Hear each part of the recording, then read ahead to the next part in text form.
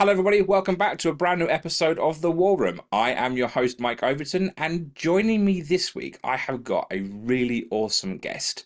He's well known as the Wolf 359 Project on social media. It is Andy Poulastides. Welcome to the Clone Star podcast. Hello there. Pleasure to be here. Thank you for coming. It's a real privilege to have you here.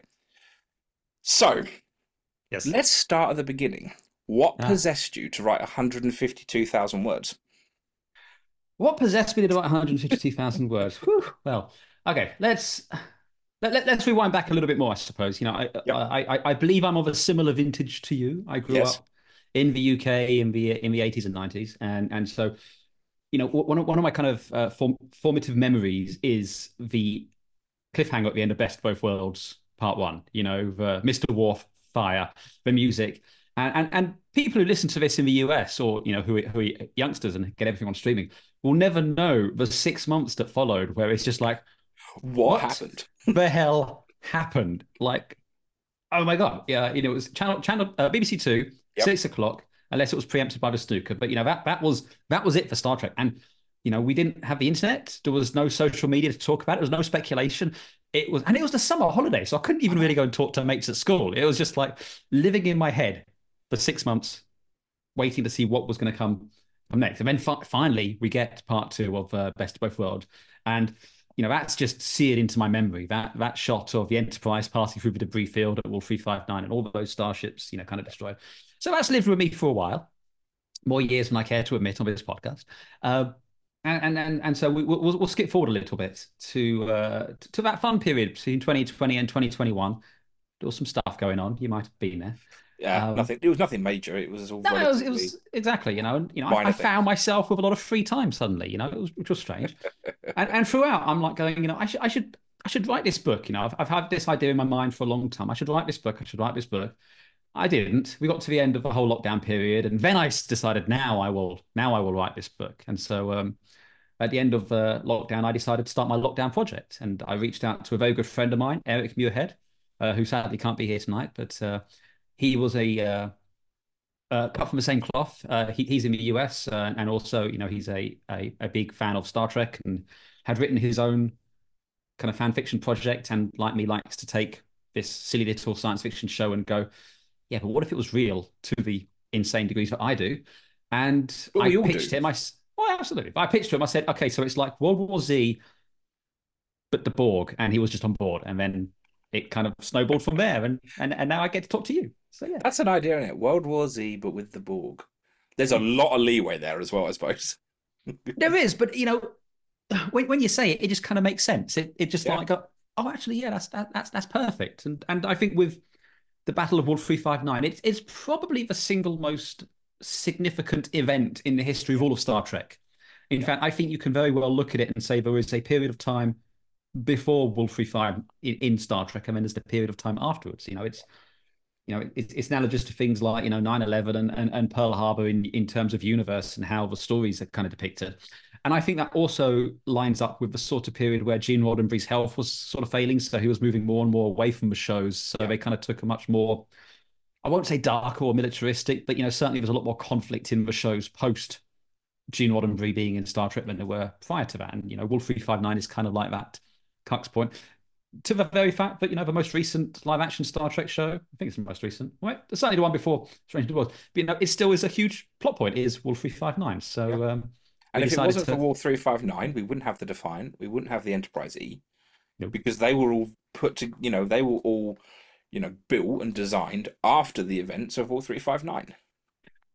small point of order. I do believe that the Sovereign class was actually in development before Wolf 359, but certainly afterwards they sort of decided It was to. amped up.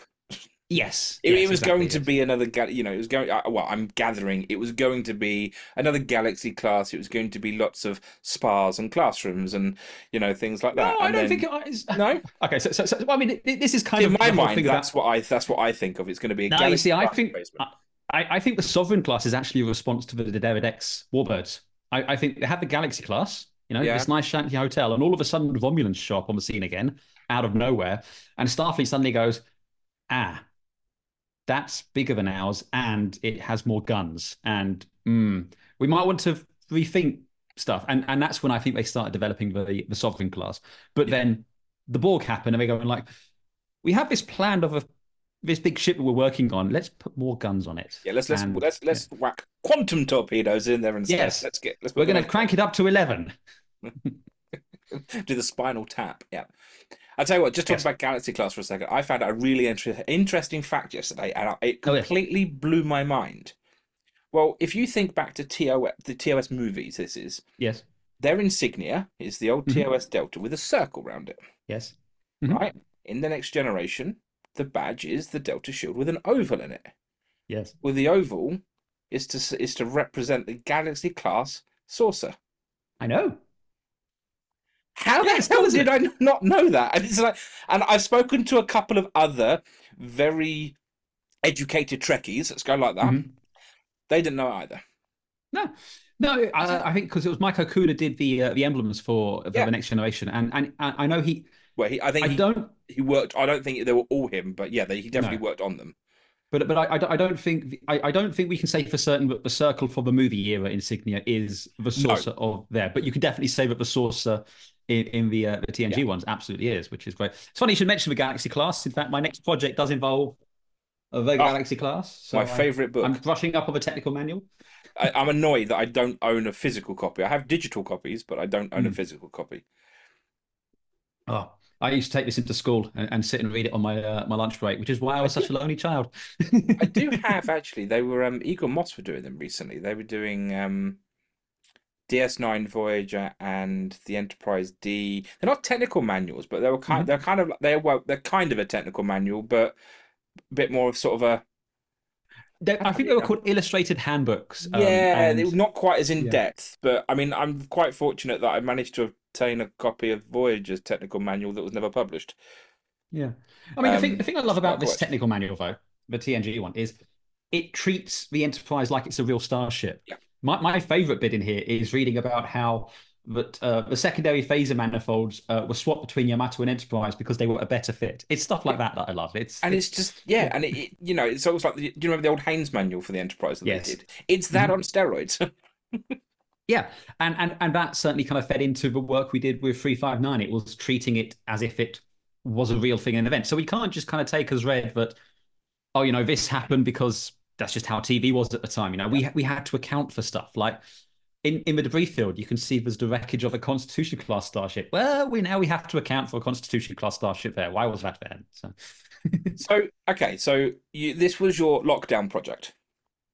So kind of yeah. It'd been living in my head lockdown for a while, project. but then I Yeah, decided to do it. Yeah. gotcha. So what was your kind of time frame? How long did it take you to actually write it? I mean, in terms of to write it all, it was probably about 2 years. I mean, it was we kind of knew the rough outline quite early on, but then Yeah, it was writing it and revising it. And in addition to myself and Eric, there were kind of three other people who kind of contributed works to it. There's Haimar Dikian, who was also the page designer and did all the wonderful LCARS graphics, if yeah, you've seen the PDF of the book. There's John Concoch, who many of you may know from Edge of Midnight, who is a Star Trek historian. He does the I Quit Star Trek podcast, and he's just, a fantastic chap. And then there's Claude Berube, who is the director of the US Naval Academy Museum, who contributed a section as well. Yeah, just as you do. So they all kind of contributed bits to the work as well. But yeah, it's about just under 2 years to get the whole thing from page zero. We actually started writing this the week that the US pulled out of Afghanistan because that yeah, was very much on the news in terms of yeah. a big thing happening on the news, and it has a lot of resonance with Eric because he had served there previously. Right. So, and we kind of fed a lot of that into some of the interviews that we did. Well, I say interviews, but the interviews that we did with characters in there in terms of dealing with traumatic events later on. Got you. So am I right in thinking that the second edition, which is what is currently available, is 491 pages, if my memory serves me correctly? Yeah, it's about. I mean, the only difference between the editions are, as people may have been aware, there was a little bit of trouble with Paramount, who asked us very very nicely if we would just swap out a few screen captures that we put in there and swap out a Yep. logo. So we've done that. So the second edition is exactly the same as the first Is the edition, one apart that from a couple Paramount are of happy with. yes, yes. So but yeah, it's about. it's about 500 pages, with a bit of change in there, Yeah. all told. Um, and yeah, it's presented in PDF, although you can also get it on archive of our own. Unfortunately, there are no physical copies that we can give out to people. Paramount have been very clear that we cannot offer people physical copies, so they do not exist. Do not ask for them. Sorry. No, I think that is a shame because this is one of those things that I would love to see printed.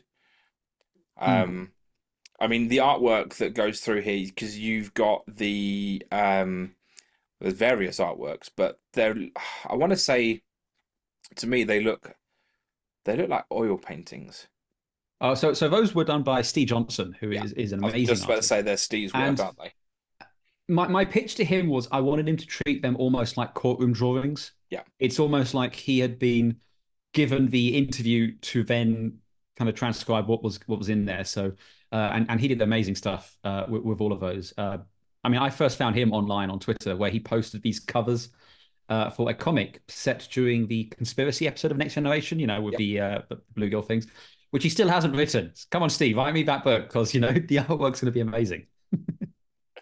Um, Actually, yeah, that would be really cool to see. But anyway, we're diverging a little bit. But yes, just I have to admit, I haven't read it all yet, Mhm. yet. And every time, I mean, if I was just to randomly scroll through and pick a page, I'm just genuinely blown away by the sheer amount of, I want to say love and care that's gone into this, because I think it really is love and care that has gone into this. Oh, there you go. The shit, the detail of everyone's account is just incredible. But also all of the page designs are beautiful. You've got Klingon UI in there, you've got Borg UI in there. You've got obviously lots of Elcars, which makes me happy to see lots of Elcars. As well as all We of were these. thinking of you when we did all that. Well, to be fair, I hadn't really kind of delved into it at this point. Because yeah, I mean, I've only been going a year. It'll be a year next month. Hey. I know, nearly a year. God, how time flies, eh? But yeah, and it's just yeah, I'm just genuinely blown away. So, are there plans to do more? Are there plans to do more? I mean, I suppose the question is, what do you mean by more? Are Well, I there mean, plans to do? okay, are there plans to do more with the Wall 359 project? Because I think that there could be some interesting things that could be done. So, With in comic terms of books. for ourselves, we might do a little supplemental work, the ships of All 359, because one of the things that I really enjoyed doing was actually kind of giving each ship that was at the battle a name, a class, and a story. Yep. And it was a lot of fun. And I think it would be quite fun to flesh those out, maybe as just a little, supplemental book. And I'm speaking with Pundus, the great panda from Singapore, who does all the amazing Starship artworks, about potentially doing some of that. And we might put that out as a community project where you can pick a ship and pitch us the story of that ship and then write that, and then we will kind of collate it all together and put that out. Uh, but yeah, I mean, outside of that, probably not anything 359 itself directly, because I feel we've told all we want to tell. All we could really do is tell more ship logs or Yep. individual stories, and I think we kind of have a nice spread over that story. I don't know what we could add. I know a lot of people keep saying to us, when are you going to do the Dominion War? I think you got to understand about the Dominion War is I wrote 500 words on one battle. 500 Okay, pages.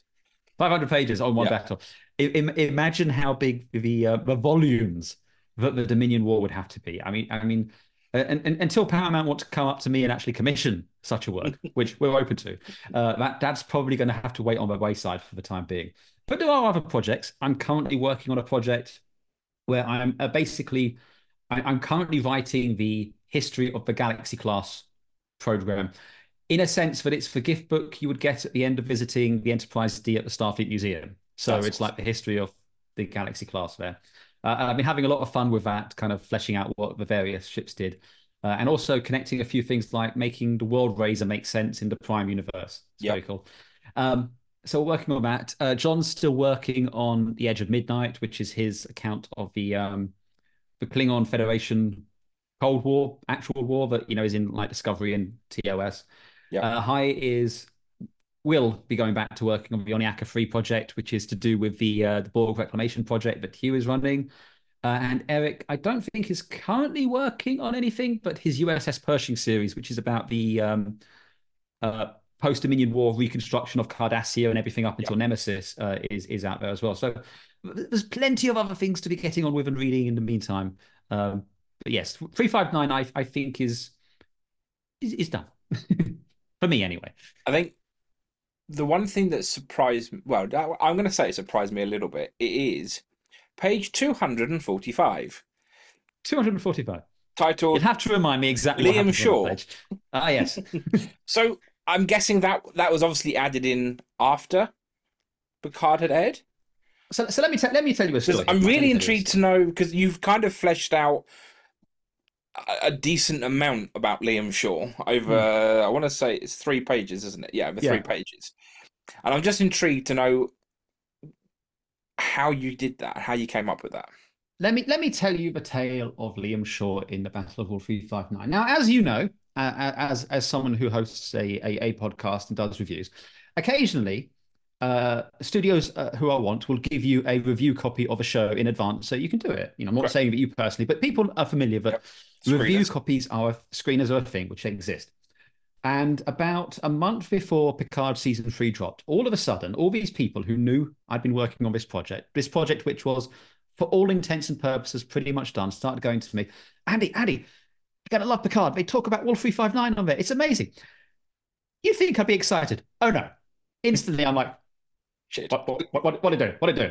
You know, I'm like, are we time traveling? Are we going to see this? Are they going to nullify all of my work here? You know, there was no small amount of because let me tell you something. With a few bits, a few liberties, if you will, with beta canon, we're pretty good with alpha canon. Nothing in there directly contradicts anything that's firmly established.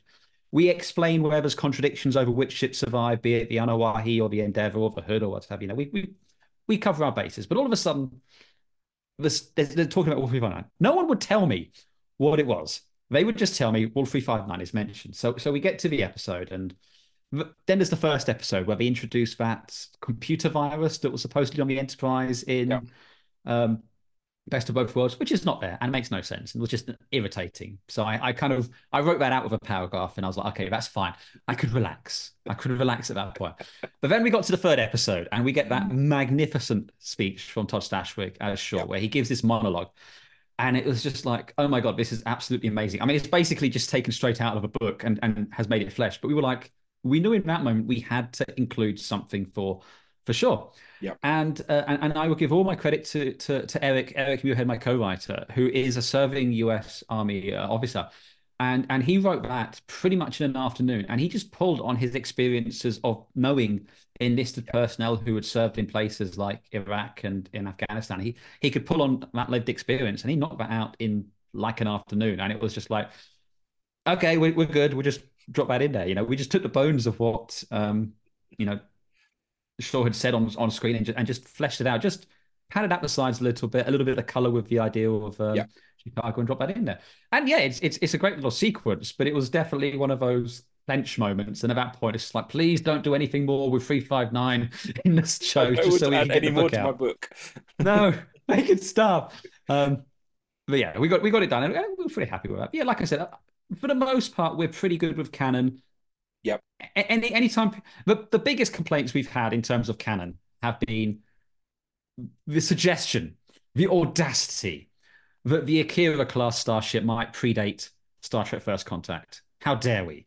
Oh, But that's like the biggest pushback we've had is well, that and the Parliament class ship. But you know, it's like for one thing, there's a subset of a community which doesn't seem to have image permanence and the idea that something can exist before you see it for the first time. really? Oh, do you know what? I would never have guessed that at all, Mm, ever, that yeah. something could exist before it's seen. But I stand by my choices, and I feel I explained the Akira class in the book well. Yep. Oh, you definitely on that one. Definitely on that one. Hmm. Um, The other, again, just go on. the other bit, the bit we were kind of most worried about when we were coming this out is we know that one ship survived out of the 40, which was at Wall 359 Yep. from the Drumhead episode. So we had to make a decision over which ship would survive.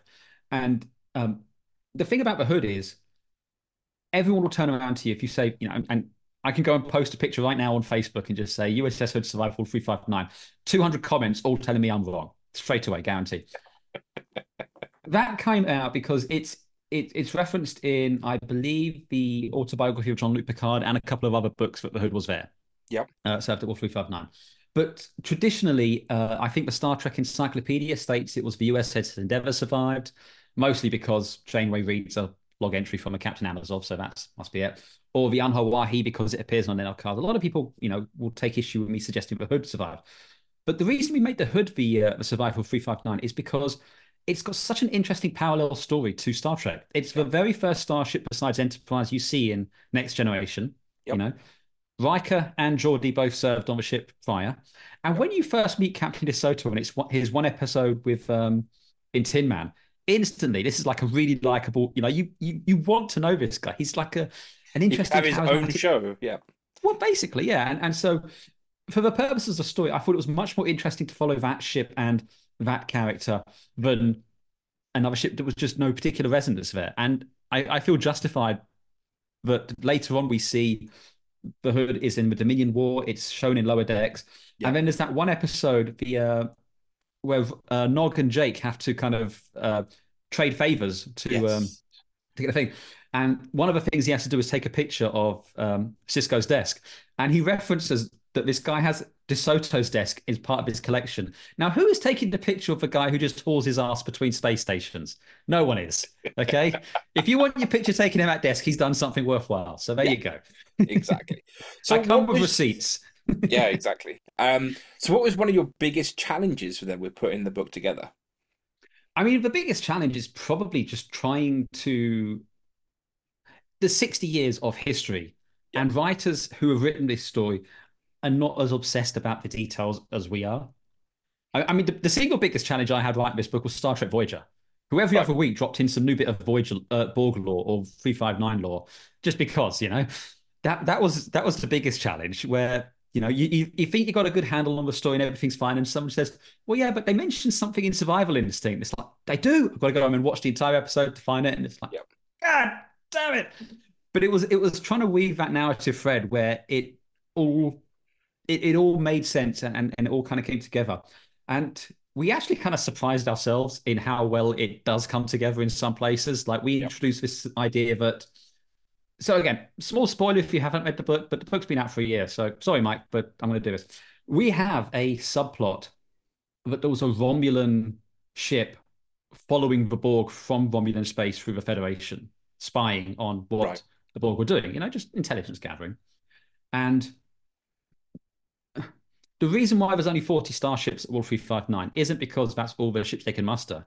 What they were trying to do is they were trying to make this star go nova. They were trying to blow up the star to destroy the Borg to stop it happening. The 40 ships were just there to monitor and maybe clean up afterwards. Yep. It all goes very wrong. But then we were like, well, the Romulans are there, and maybe they saw that and started getting ideas. So they go over, get the information, take this information back home. They start playing with trilithium, the connection to generations, why the Romulans are there, dealing with so on. And then later on, they accidentally blow up their own sun.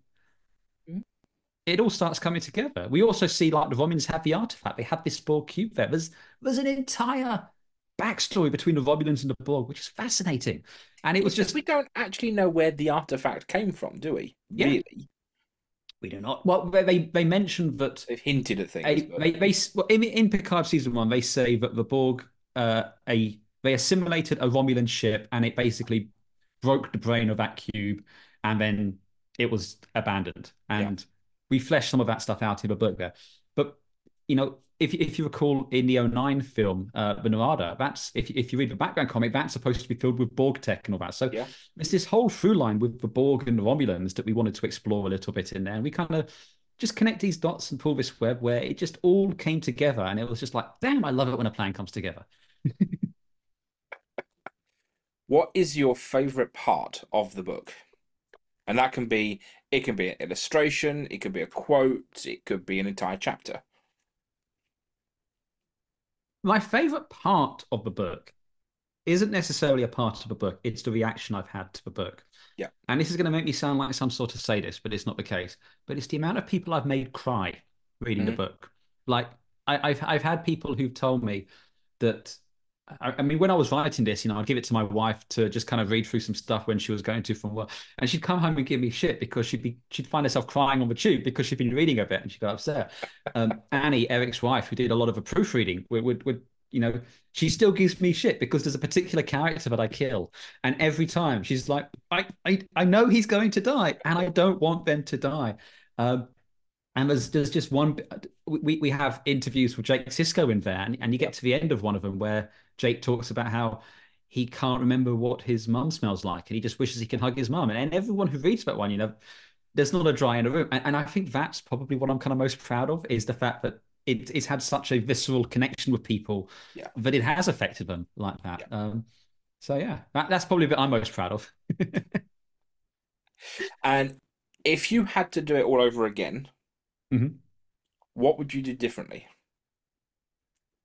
What would I do differently? I don't know if I would do anything differently with the book. I think what's a real shame these days is you used to be able to take a project like this to Paramount or to Simon and Schuster or what have you, and Yep. they were much more receptive to fan submissions for works to do things, and that apparatus just doesn't exist anymore. No. And I think the one thing I would like to be different is I would have loved for this to be an official project. I would have loved for this to be something that you could go and Yep. have a physical copy of, but there's just no way for you to do that unless you are already an established author, or if you're already inside the the uh the sphere that is the Paramount machine. And I think that's a real shame because so many of the great writers, I mean, Ron Moore wouldn't get his start today if it wasn't for fan submission works. Yep. Una McCormick wouldn't be writing the work that she's doing without that fan submission side of things now. And it's a huge shame, but that's kind of my biggest regret there is the fact that we can't make this official and put it in front of people because there's just the mechanisms just aren't in place to do that. Yeah. No. And I think but I think that's the way of the world now for a lot of things. It's not necessarily just Star Mhm. Trek, but there's a lot of things where they just don't have the time or the resource to sit there and sift through, pitches and all of this kind of thing. Which is a shame because yes, as you're right, if that is how some of the best sci-fi authors got started. It is, but I don't think there's anything wrong with it not being official. I mean, Star Trek contradicts itself constantly. Yep. In within its own within the with its own series, it will contradict itself. And our take on the Battle of Wolf 359 is no more or less valid than say JTVFX's one on YouTube, which is absolutely amazing. I love that animation. Yep. Uh, or any other version. We're not the be all and end all, but we wanted to tell this story, and that is how it is. And Yeah. the nice thing is it is there free for anyone to go and read. You can go and download it and have a read and just enjoy it. So if somebody does want to go and read it, where can they read it? Well, you can go and read it at wolf359project.com. It's an amazing website, beautifully Yep. designed. The webmaster should definitely get a raise there. It's also on Archive of Our Own, AO3. If you just search for We Have Engaged the Borg or Project, Wolf 359 Project, you'll find it everywhere. It's on social medias and stuff. I dare say you may even put notes in the show notes below of where you Yep. can find these It will links. be linked in the description of this video for sure. Yes. Um, awesome. Well, I have one last question to ask you. Okay. It takes no thinking whatsoever. It's super, super Okay. easy. Andy, what does Yes. Star Trek mean to you? What does Star Trek mean to me? Star Trek to me means stories. Stories. It means stories. It means stories. If I could steal from one of the other great science fiction shows of all times, we're all just stories in the end. So let's make it a good one. Yeah. And I think that's at its core of it. I love again. I just showed you. I've got the Star Trek technical manual. I love obsessing about plasma manifolds and Heisenberg Yep. constantes. But what attracts me to Star Trek and all science fiction are the stories that we tell within it. Yes. And so compelling stories is what Star Trek means to me. That's awesome. I've never thought of it that way before. I like that one a Oh, lot. you're welcome. Um, so just want to very quickly say thank you for my gift. Oh, you're welcome. Um, and yes, make sure you check out wolf359project.com. It's a great Oh, I site. tell you what. one thing very quickly. So I'm not entirely sure when this will be dropping. So Well, this is either news for the future or news for the past. But we are currently working on an audio adaptation of the book. That is ooh, in progress right now. A very, very talented individual, Stephen Van Doren, is producing this work, and it is a community project in that anyone can put forward an audition to read for one of the characters in there. I can tell you, we've already got some pretty exciting voices lined up in the story. And it's going to be released for free as a podcast series, most likely, where you'll get a different interview each week as they go along. It'll go on all the socials and everything once we know all that. But yes, that's a very exciting thing. But if you do want to, if you want to listen to it, you can do that. But if you want to be part of it, uh, definitely send a message to Stephen Mandoran with your audition, as it were, and then you can be part of the story. You can tell your story. that's really cool. Okay, you will definitely get an audition from me at some point then on that one. I'm Um, expecting you to do your best Riker, okay? yeah, I don't think I'm gonna get my leg high enough. Um, so Andy, if people want to reach out to you, where is the best place to get hold of you? I mean, if you want to reach me on the social medias, I'm still circling the drain on the Bird site because I everyone think else everyone is, is. to be fair. A lot of people say, We're "Oh, just. I'm leaving," and I've only ever seen one person leave. Hmm. Um, and that's it. Yeah. So Well, it's Wolf 359 project on all the social medias and everything. My personal one is Andy 3E. That's Andy number three and then the letter E, awesome. which you can find on all those places as well. But yeah, Discords and stuff. But I'm an old man. I don't know how Discords work. Someone just set up a Discord for me, and now it's there, and I talk to people on it. To be fair, I'm the same. I have a Discord server, and I have no idea what to do with it half the Yeah, time. So, exactly. It's just um, awesome. Well, Andy, thank you so much for joining me this week. Thank you, everyone, for listening and watching to this episode. Make sure you check out our website, clonestarpod.com, for the latest news, reviews, episodes, and as well, we have a awesome new line of show merch which has just dropped with War Room t-shirts and 10 Forward t-shirts as well. Until next time, live long and prosper.